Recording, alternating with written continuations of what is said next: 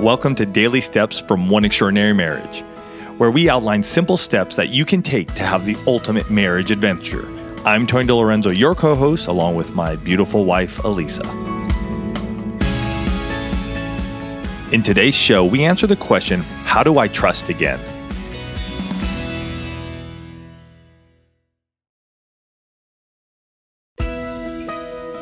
This wife went on to say, my husband has done a tremendous job of making changes, but I'm concerned about the what ifs. This is something that we hear time and time again when folks write in about trust issues in their marriage, when I'm doing coaching calls. And the important thing to know from the onset is that rebuilding trust in a marriage always involves two people.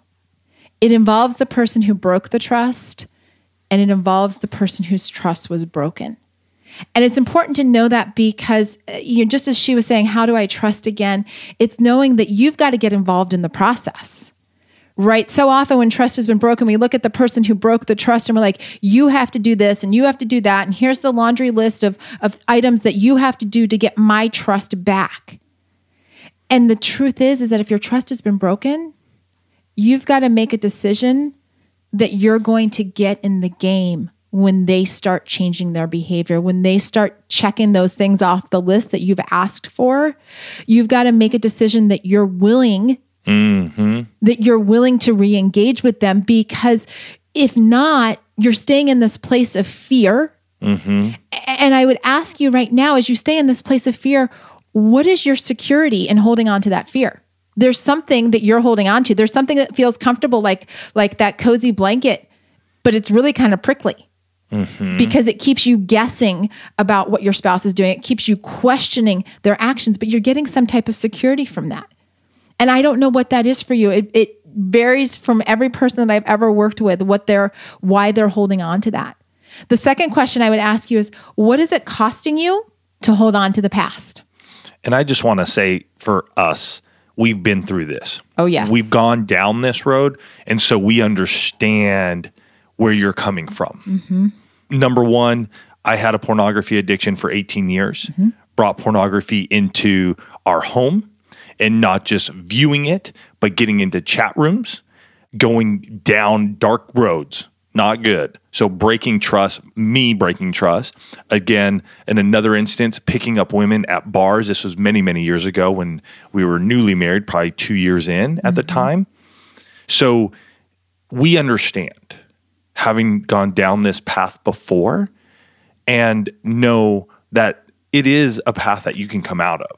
But what we're sharing here today is truly what we had to do years ago, and still to this day at times, because we can still do something that can go, hey, wait a minute, that wasn't the way that this was supposed to go. This is what you said.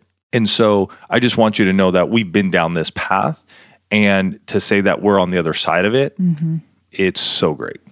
Well, and I just want to add to that it hasn't just been around, a sexual nature where trust has been broken in our marriage. I have, on my own, broken trust in regard to our finances, where I have overspent, where I have had secret spending, where I have played the credit card shuffle game to the point where we had a month where we were short a significant amount of money, and I had no choice but to come clean and walk through that type of broken trust, because it's not just physical, sexual trust that gets broken. It's true.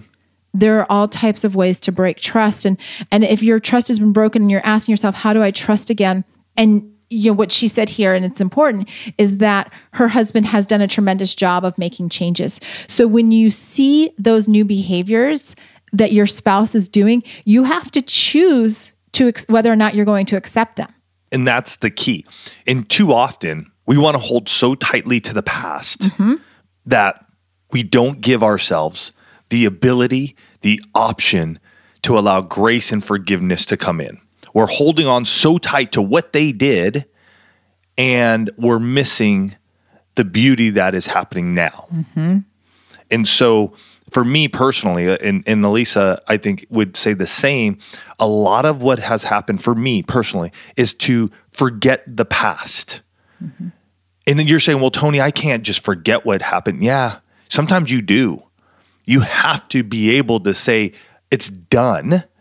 He or she is no longer that person, and I am going to forget. I'm not saying that it's a free pass, clean slate. Yeah, I'm not saying that, but you have to be able to go, they did something, like Elisa even mentioned, with the finances. It hurt us. It put us in a major bind for a while afterwards. And yet I still forgave her, grace, let's move on. I've forgotten about it. And I don't bring it back up now if something goes wrong, if something happens within our cash flow plan or something like that. I don't bring it up to her. We bring it up as a way to give you context, to share that you're not alone in these issues of mistrust and trust being broken. The next thing that you need to do is you need to choose to receive love, and you need to choose to give love. Right? Because when you put together that checklist, that to-do list of all the things that you want your spouse to do, you're saying, if you love me, and it may be an unconscious thing, if you love me, you'll do all of these things. And your spouse is doing all those things and you're like, I'm not getting the love. So you have to choose to actually give it. It can't just be your spouse doing all the work and they're sitting there going, I'm starving here. You have to choose to step into this place where you're saying, I'm going to acknowledge it.